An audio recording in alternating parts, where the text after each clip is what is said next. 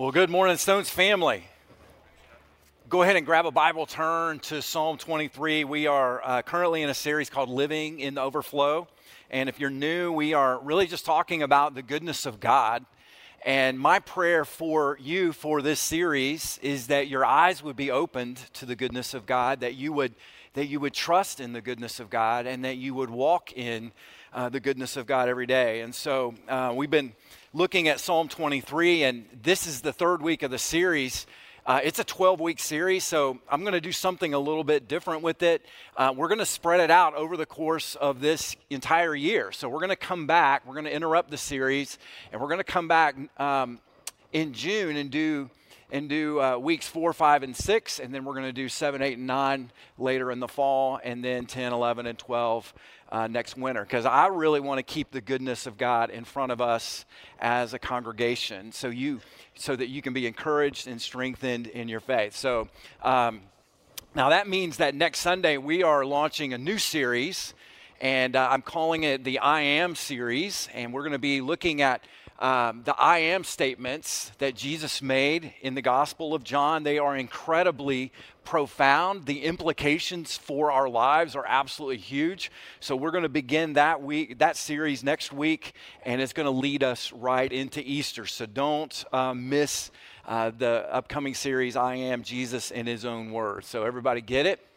Very good. All right. Now, let me just kind of frame the goodness of God for us this morning. All right, let me just kind of set this up this way. So the Bible says that God's mercies are new every morning. So you receive millions and millions of mercies literally every single morning. So God opens up His floodgates and pours His goodness into your life every single day. Let me give you some examples. So right now, planet Earth is spinning on its axis about 1,000 miles per hour right now. So we are spinning on planet Earth. Not only that, but the planet Earth is moving about 66,000 miles per hour through space. All of that's happening right now. Now, question, why aren't we getting dizzy right now? We should be, right? Why aren't we getting dizzy? Well, here's the answer. It's pretty simple. Because of the goodness of God. Because God knows exactly what we need. He knows we don't need to be dizzy. And so He created us in such a way where we're not dizzy. Now, if you're ever feeling bad about yourself, you're like you didn't get anything done today, you know what I mean? You're going to travel 1.6 million miles in space today. So just feel good about yourself that if you don't get anything else done, you at least got that. How about this one? You're going to take 23,000 breaths today. 23,000 breaths. Your heart is going to beat about 100,000 times today, and your heart is going to circulate 5 quarts of blood over 100,000 miles of veins, capillaries, and arteries. Now think about that. All of that to say is your life is an absolute miracle. We don't even know how all of that works. With our vast knowledge of medicine and the physical body, we don't even know all the intricacies and details of how all of that works, and yet all of it is a reflection of the goodness of God in your life. And I haven't even started to talk about what Jesus has done for us. Can I get an amen to that? And so the reality is that God's goodness is around us every single day. And so really what I want us to do is have our eyes wide open to it so that we can see it and trust in it and understand it and walk in it. Now, what I want to do today is I want to talk to you about how the goodness of God provides rest for us. Generally speaking, we are a nation of workaholics. We're really good at working hard. We're not as good at resting. And so let me just give you a little bit of a quiz, and I want you to see where you are. You don't have to respond to this in any way, but just think about it, and let me just throw some questions, kind of see where you are. Are you always in a hurry? Is your to-do list always unrealistically long? Mine pretty much, yes. Do you use your day off to catch up on your unfinished work? Okay, yeah, now there's elbows going everywhere here. Has more than one person ever told you to slow down? Yep. Yeah, me too. And then do you feel guilty when you relax? Yeah. That might be signs that we are struggling in this whole area of rest. Now, the fact of the matter is that God considers rest just as important as work. And I think a lot of us have a misconception that God is only pleased with us when we're working and when we're praying and when we're doing something spiritual. And what I want to share with you today is that God smiles at you when you rest. He smiles on you when you sleep. And so if you have children and you've kind of peeked in on your kids when they're taking a nap, you know, you've experienced the joy of just being able to watch your kids rest and sleep. You've experienced that. And God feels the exact same way about you when you sleep. In fact, some of you are sleeping right now, and God is smiling on you. Now, what Psalm 23 does, and we're going to read it in just a moment, but what it does is it paints for us the picture of the Good Shepherd. So it's really all about the goodness of God. And so what it does, what a shepherd does for us, and we talked about this last week, but a shepherd feeds and leads and meets needs. And the good shepherd of our soul understands that one of our greatest needs is for rest. And so that's what we're going to kind of talk about today. So I'm going to invite you, if you're willing and able, would you stand together as we read the Word of God this morning? So Psalm 23, a psalm of David. The Lord is my shepherd, he writes, I shall not want. He makes me lie down in green pastures. He leads me beside still waters. He restores my soul. He leads me in paths of righteousness for his name's sake. And even though I walk through the valley of the shadow of death, I will fear no evil, for you are with me. Your rod and your staff, they comfort me. You prepare a table before me in the presence of my enemies. You anoint my head with oil, and my cup overflows. And surely goodness and mercy shall follow me all the days of my life, and I shall dwell in the house of the Lord forever. This is God's word for God's people. You may be seated. I really want us to kind of zero in on verse 2 today, where he's talking about he makes us lie down in green pastures, and he leads me beside still waters. So you have this imagery of green pastures, you have this imagery of still waters. And I think these images really are communicating to us, or they represent two things for us. They represent rest and refreshment. That's what he's talking about. He's talking about how God provides for us rest and refreshment. He is so good, he gives that to us. And so I heard one pastor say it like this: to give God my best requires rest. That the difference between being blessed and being stressed is often rest. That's a great line. Now notice this phrase. He says, he makes me lie down in green pastures and he leads me beside still waters. The thing that jumped out about me about that verse is all the action is on God. This is what God does. We're not doing anything. This is what he does for his sheep. That's how good he is. He makes us lie down and he leads us beside still waters. I love that imagery because we're going to talk about how God, first of all, prescribes refreshment for us. He prescribes refreshment for us. It's like he writes a script. Take it. You need refreshment. And then he provides rest. That's what I want us to look at today. He prescribes refreshment and he provides rest. Let's look at the first one. He prescribes refreshment. He says, he makes me lie down in green pastures. Now, I think when I was thinking about this, I was just kind of meditating on it. Green pastures really represents food. Represents nourishment for our souls, right? So he's going to lead the sheep to green pastures so that they can graze, so that they can be nourished. And he's going to make them lie down. So the green pastures is really food or nourishment, and then the lying down is just leisure time. And so I think what he's pointing us to is this, that David is pointing us to the refreshment that comes from the Sabbath of God and the Word of God. He is pointing us to the Sabbath of God and the Word of God. Let's just talk about the Sabbath of God. So you know that the Sabbath is a command of God where he ordains for his people to take one day off every 7 days. You see this in Exodus chapter 20, where Moses writes, he says, remember the Sabbath day to keep it holy.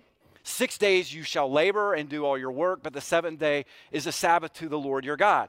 On it you shall not do any work, for in 6 days the Lord made the heaven and earth, the sea, and all that is in them, and then he rested on the seventh day. Therefore the Lord blessed the Sabbath day, and he made it holy. Now let me just kind of share with you a couple things I want you to notice about this. The first thing is this, that this is so important. God's prescription for refreshment is so important it made his top 10 list. That's the first thing. That's how important this is.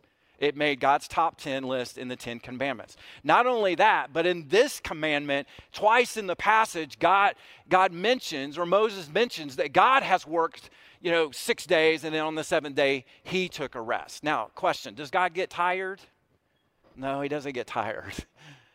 But he's doing it to model for us what he wants us to do. And so that's what he's alluding to. So God is commanding for his people to take the Sabbath, to rest one day out of every week. And so I think there are 3 reasons why God does this. We'll see these in Scripture. First of all, the reason why we need to Sabbath is because it reminds us that God is the point of our lives. It reminds us that God is the point of our lives. Church, listen to me, okay? This is the most difficult thing for us as Americans, me especially, to grab a hold of, okay? Here it is. I'm going to lay it on you. We were not made to accomplish things. We were made to walk and love and delight in God. That's why we're made. We're not made to accomplish things, to achieve things. Achieving things and accomplishing things are really good, but that's not our primary purpose in life. Our primary purpose, he created us to love and delight in him. And what happens is we get so busy, we get so busy with the tyranny of life that it causes us to disconnect from this purpose. And it leads us straight to misery. And so what this simply means is that God wants for his people to take one day to simply be and not to do. That's what he wants. He wants us to just call a time out where we're not looking to perform, we're not looking to achieve, we're not looking to check off something on a list. He just simply wants us to enjoy him and to enjoy relationships and to enjoy his creation. And so we need a Sabbath to remind us that God is the point of our lives. But secondly, we have the Sabbath to remind us that God is the provider of our lives. He is the provider of our lives. Now, this is more for ancient Israel. When you kind of think about the Sabbath for them, it was extremely inconvenient for them to take one day off. I know it is for us, but it was even more inconvenient for them because their lives really were their survival was really more day to day and season to season than our survival is. Have you thought about that? Like every single day in their life, in their existence, in their world, they had to draw water every single day. They had to go harvest crops every single day. Their survival, required that. And so for them to cut their productivity down by 1/7 could make the difference in life or death. You guys following me on that? And so really no other society did this in their day. No other society took a day off and rested. But God prescribed it for his people because he wanted to remind them that at the end of the day, it was his responsibility to provide for their needs, not theirs. And so he had them cut their productivity down by 1/7 to give him the space to work in their lives and for them to see it. And it was God's promise to the people of Israel that if you will work 6 days, I guarantee you will get more done in 6 days than you will in 7, because I will be working for you. And so while they rested, God was at work for them, that their to meet their needs and to take care of them. And so God wanted to remind his people, he is the provider of all that they have. What a great lesson for us. Now, let's just kind of talk, let's just drill down on this just a little bit. You know, God has set up the world to work in such a way that we provide for ourselves by natural means. Okay? So this is how God has set up the world. We provide for ourselves by natural means. He says, you shall labor 6 days. He wants us to labor 6 days because that's going to provide for our needs, okay? And so we know that paychecks don't just magically appear in our checking account. Can I get an amen to that? They don't just wow, look at that, another deposit from God today. It doesn't just happen that way. We have to work for it and then we get paid. And so that's how we are provided for. And that's the way God set it up. But because of that, it's easy for you and me to think, oh, I'm the source of all that I have. You guys following me? It's easy to fall into the trap of thinking, I am my provider. I'm the source of all that I have. And that's not true.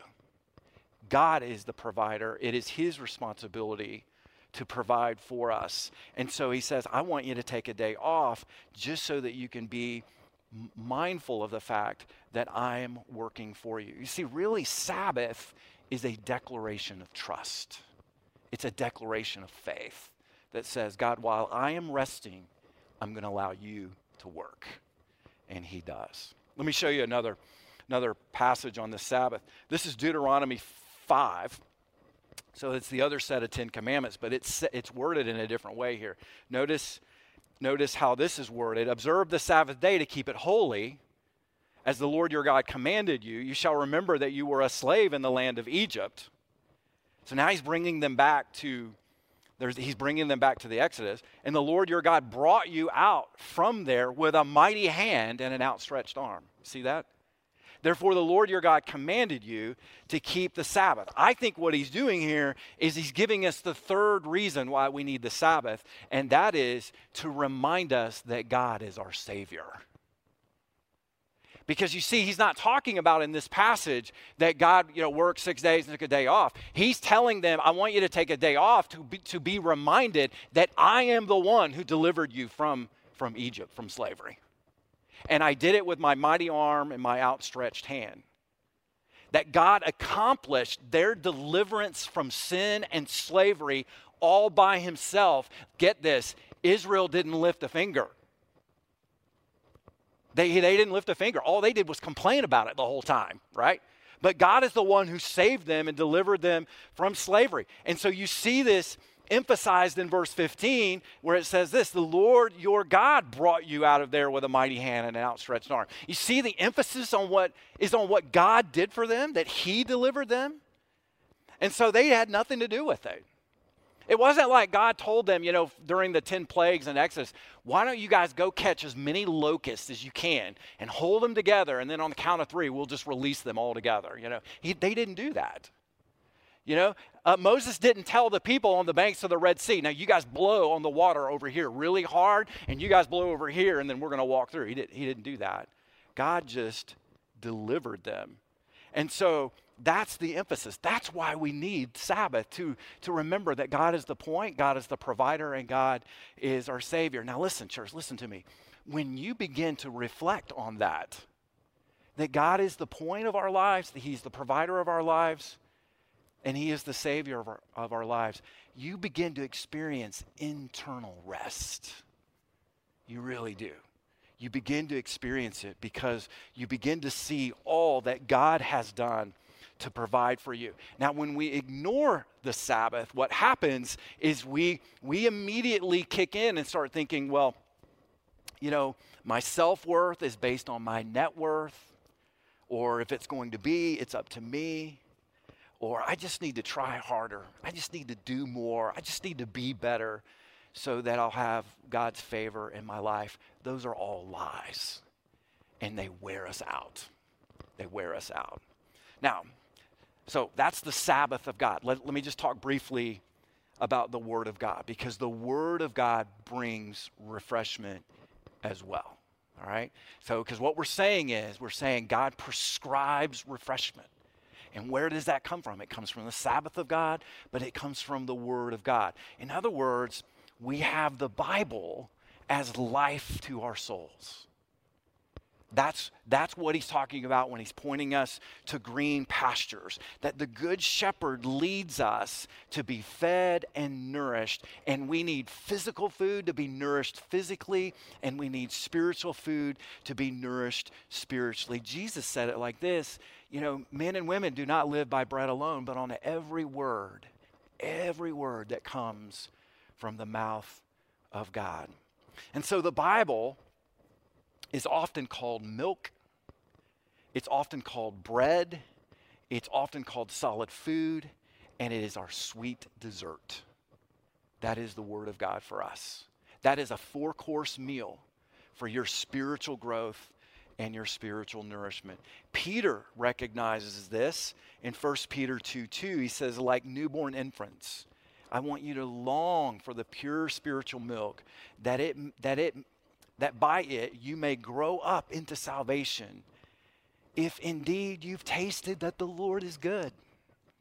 So there's a connection. You taste his goodness, and then you crave more of that goodness in the milk, which grows you into salvation. And so the bottom line is that we need a regular intake of the Word of God into our lives so that we can be reminded that God is good.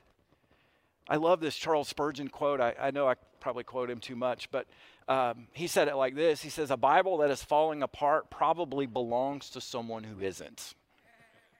I love that. And so if your life's falling apart, maybe you're not getting fed, and you need more than one meal a week. You need a meal every single day. All right. So that's God's prescription for refreshment. But I want to share with you, it gets even better from here. Because number 2, God provides rest for us. Well, let me show you this. Notice how David puts it. He says this, he leads me beside still waters.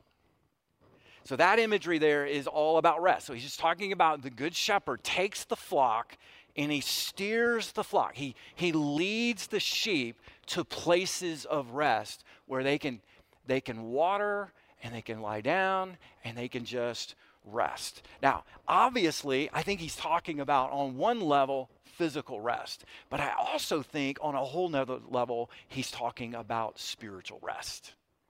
Now you're like, well, where do you get that from? Well, I get it from the book of Hebrews. Because what's interesting is in the book of Hebrews, the writer of Hebrews takes this whole concept of Sabbath that we've just been talking about, and he basically makes the point in Hebrews that everything related to the Sabbath is simply a shadow that points to Christ. That's what he's going to say. Let me give you a flavor for this. This is Hebrews 4 verses 8 through 10. So the writer of Hebrews says this, for if Joshua, and that was Moses' successor, had given them rest, God would not have spoken of another day later on.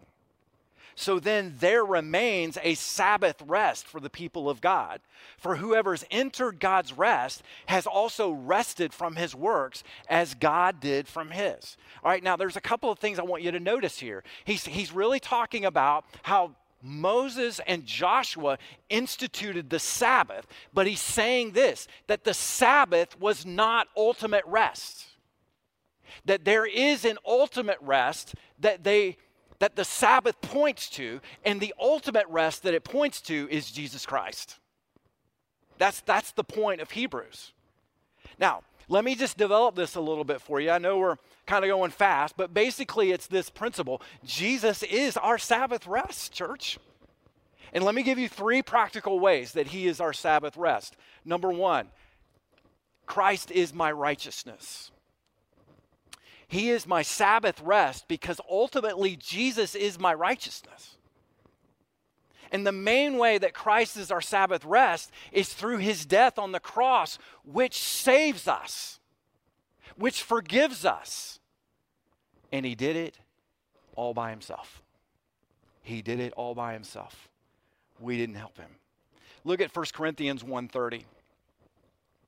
Paul's writing to the Corinthians and he says this, he says, and because of him, that's Jesus, and because of Jesus, you are in Christ Jesus. So Jesus did something to make you in him, who became to us wisdom from God, righteousness, sanctification, and redemption, so that, as it is written, let the one who boasts, boast in the Lord. Now, what I want you to notice is this. What he's talking about there is this. The work of Christ enabled us to enter into Christ. And Christ is our redemption, he's our sanctification, he's our wisdom, and he is our righteousness. So this is absolutely mind-boggling. He even underscores it by saying, look, if you're going to boast in anything, then the only thing you can boast in is in the Lord, because he did it. You didn't do it. Christ did it, and you're in Christ, and so Christ did it. If you're going to boast, boast in the Lord. Now, there's a word that we have. It's kind of a theological word that we have that kind of simplifies this for us today, and it's just justification. And justification just means to be made right. Justification means that God dealt with our sin. He not only forgives our sin, but he actually makes us righteous, which is amazing. You know, when someone goes to court in the United States, a person that goes to court and there's a verdict rendered to them, the verdict is never innocent. The verdict is either guilty or not guilty, but you're never declared innocent. It's just guilty or not guilty. But justification is so scandalous in its grace that God not only forgives our sin, church, but in justification, he declares us as righteous. Like God looks at us as if we've never sinned. It is God looks at us just as if we have never sinned. That's amazing. Because what a lot of us do is we kind of focus on our past and we wear the guilt and the shame of the past. And God's looking at you like you're a child of God. You've been declared righteous. And so that's why at the cross, Jesus says, it is finished. It is finished. Because he accomplished it. And you didn't. He didn't hang on the cross and say, well, I got things started. Now, through your own effort, you need to finish it all up. No, he hung on the cross and said, it is finished. And you are declared righteous in him. That is absolutely amazing. And so God sees the end product of the work that he has started in us. And that's how he views us as children of God. That means that the righteousness I have is the righteousness of Christ as I grow in righteousness every single day. Now let me take you back to Hebrews 4:10 because I want to deal with this. I don't want to lose this because this is interesting. Look at Hebrews 4:10. He says, "For whoever has entered this rest, whoever's entered God's rest has also rested from his works as God did from his." Now, this doesn't mean we stop doing good works. We were created to do good works. It just means that we cease to do good works as a means of achieving salvation. That's what it means. So now we're actually free to do good works. We're free to let him flow out of us because Christ is our Sabbath rest. Christ is our righteousness. That is absolutely amazing. I wish I had more time on that. But there's a second way that he is our Sabbath rest. Christ is my identity. Christ is my identity. Now, church, I want you to lean forward on this and listen to this. Do you know what the number one issue in our society is right now? It's not COVID-19. It's not anything political. The number one issue in our society right now is identity. That is it. That is the source of all the political division, the social media division, the economic division, the racial division, the political, all of it. It's the source of all of it. The question of identity. It is we talk about it all the time, but we never talk about it. It's just kind of funny. It's just the current in our culture. Now, what is identity? Identity is how a person answers the question, who am I? And so in America, we answer that question a lot of different ways. It's all about your sexuality or your gender or your, Republican Party or your Democratic Party or whatever party you're a part of, or how much money you make or how much education you have or whatever. Those are the things that we gravitate to answer this whole question of identity. But church, can I just submit to you that, do you know what the Bible says about your identity? It's none of those things. Your identity, your primary identity, you are sons and daughters of God. You are loved by God. Church, what God has done for us in Jesus Christ is he took us as slaves and as orphans and aliens, and he adopted us as sons and daughters of God. We didn't deserve it. We didn't work for it, and we didn't achieve it. That is simply who we are. We are loved by God. That is our identity. We are sons and daughters of God. And so I really think that as humans, we have this deep sense of unworthiness. We have this deep sense of shame, and it's a result of sin and brokenness that's inside of us. It goes all the way back to Adam and Eve and the fall. And so when Adam and Eve sinned, they realized that they were naked and they were ashamed. Before the fall, they were naked and not ashamed. What was the difference? Well, before the fall, Adam and Eve were clothing themselves in the love of God. After the fall, that became in question because of their sin and their rebellion.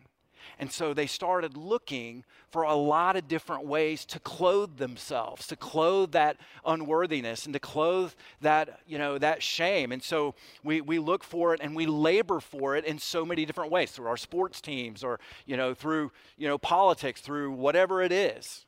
We're trying so many ways to look for identity markers that we can cling to that make us feel worthy and significant. But I'm just here to tell you, you need not look any farther than the gospel of Jesus Christ, because that is the sign of God's defining love for you and your identity, and it is incredibly freeing. There's a classic movie, Chariots of Fire, and it's the story of Eric Liddell, the Olympic runner in 1924. And he's a very strong Christian, Eric Liddell was, and he made this comment that he runs for the glory of God. And when he runs, he feels God's pleasure when he runs. It's an interesting statement, isn't it? That he runs for the glory of God. Like everything he does, he does it for the glory of God. And when he runs, he actually feels God's smile on his life. Well, there's the counter hero in the story, Harold Abrams. And he was being asked about his Olympic event, and he said this. He said, I have 10 lonely seconds to justify my whole existence. In other words, he's basing his entire identity and self-worth and value on whether or not he can win the race. That's a lot of pressure. It's a lot of pressure. And so really the bottom line of this is this: you can live for the glory of God, or you can live to justify yourself. And if you live to justify yourself, you will never rest. You will never rest.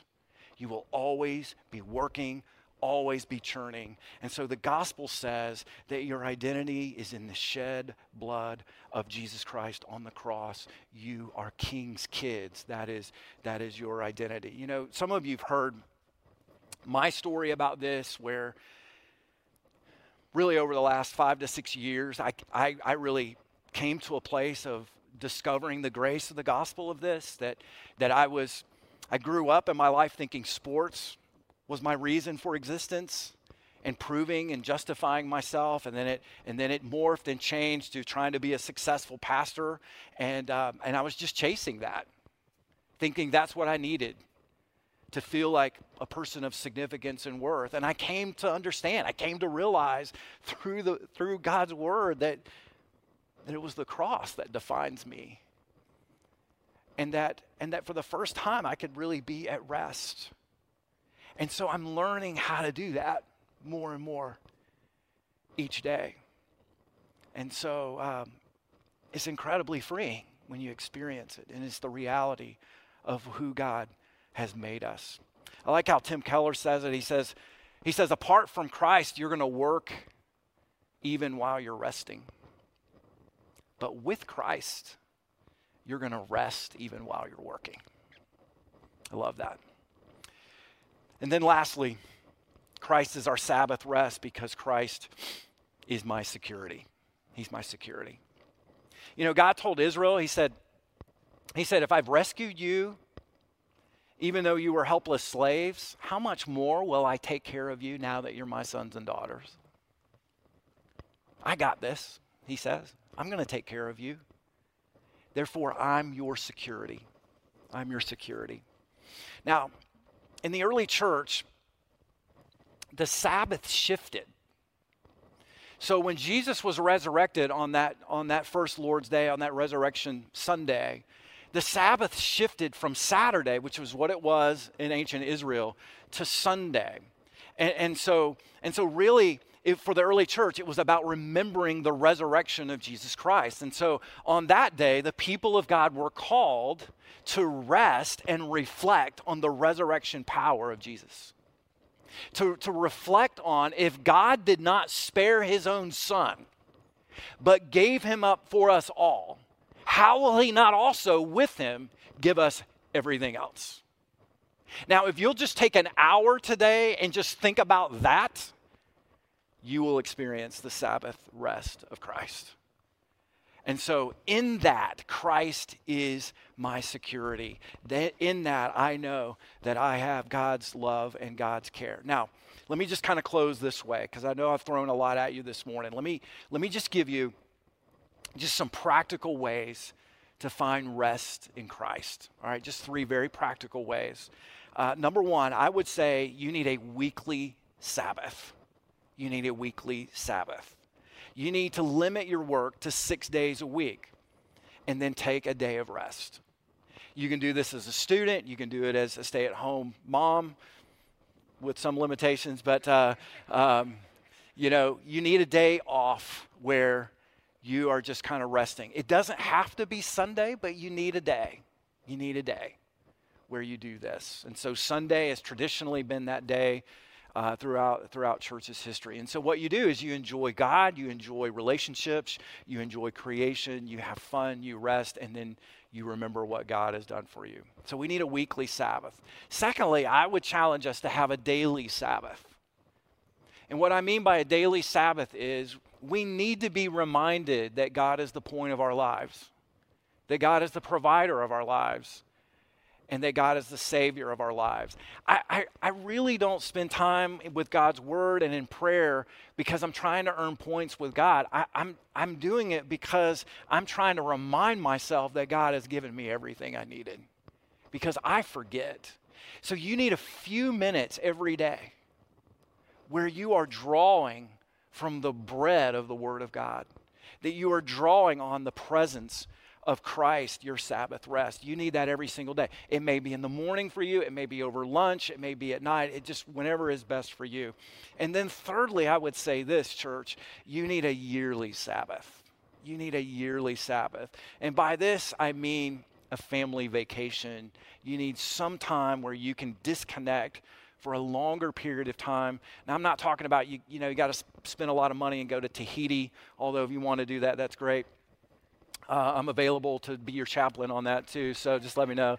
But you need yearly time as a family where you pull back and regroup and renew and refresh and re-energize. And you need that to look forward to that. You need it to draw on after you've experienced it. And so I would encourage you, Sabbath is very much a part of what it means to be a Christian, because Jesus is our Sabbath. That's what he is.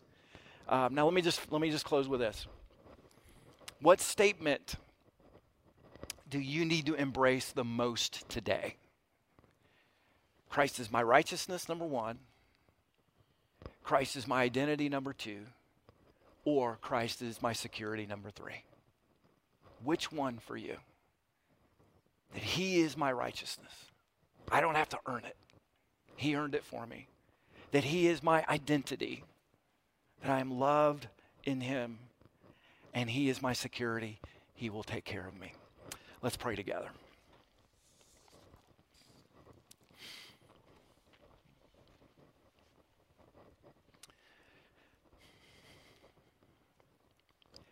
Dear Jesus, we thank you that you are the good shepherd and you lay down your life for your sheep. And so, God, we just give you praise for that. We give you glory for that. We confess we don't even understand the depths of your love and grace for us, but we are thankful. And so we just come and Lord, I ask that you would open our eyes to your goodness, for how you have really provided and prescribed for us the rest and refreshment that we need. Thank you for the ultimate rest that we have in you and through your shed blood. God, we long for the day that we're home in glory. We long for the day, till that work that you've started in us is completed and finished. And so, God, we just give you praise. And so, Lord, I ask that you would just reveal to us the rest of your grace. That even while we're working, we know our hearts are at rest because we've been justified. We've been made right. We've been declared righteous. And God, I just pray that in this workaholic, exhausting world that we live in, that we would just draw closer to you. And so we thank you and praise you in Jesus' name. Amen.